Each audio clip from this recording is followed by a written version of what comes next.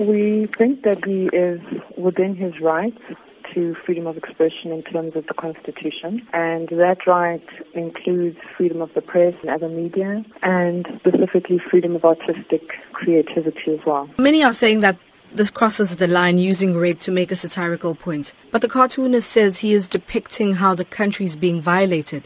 But is it a responsible way to do this? So we would look at the limitations to his right to freedom of expression or his right to express himself artistically or creatively in terms of what the limitations are in terms of the freedom of expression clause in the Constitution. So the right to freedom of expression excludes anything that is propaganda for war or any kind of expression that could be seen to incite imminent violence or be advocating hatred based on someone's race or ethnicity, gender, religion, and that also constitutes an incitement to cause harm. You say he's well within his right to post and express himself that way.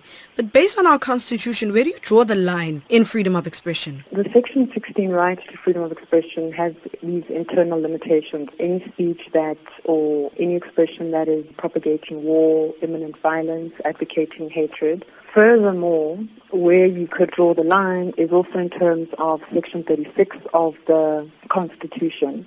And if you're going to limit a particular right, you need to do so in terms of the limitation clause, which indicates that that limitation should be a reasonable and justifiable one. And how do you balance equality and freedom of expression? We would look to what the Constitution says to us in terms of balancing certain rights. So there isn't one that takes precedence over another. So you would have to look at then the general limitations in terms of Section 36 of the Constitution. What are some of the things that people should be mindful of when posting or commenting on social media regarding controversial topics such as these ones? The challenge is that the right to freedom of expression is a constitutionally protected right. So the parameters, if you wanted to draw any, would then be in terms of looking at any depiction or any expression in terms of, is it something that can be said to constitute propaganda for war?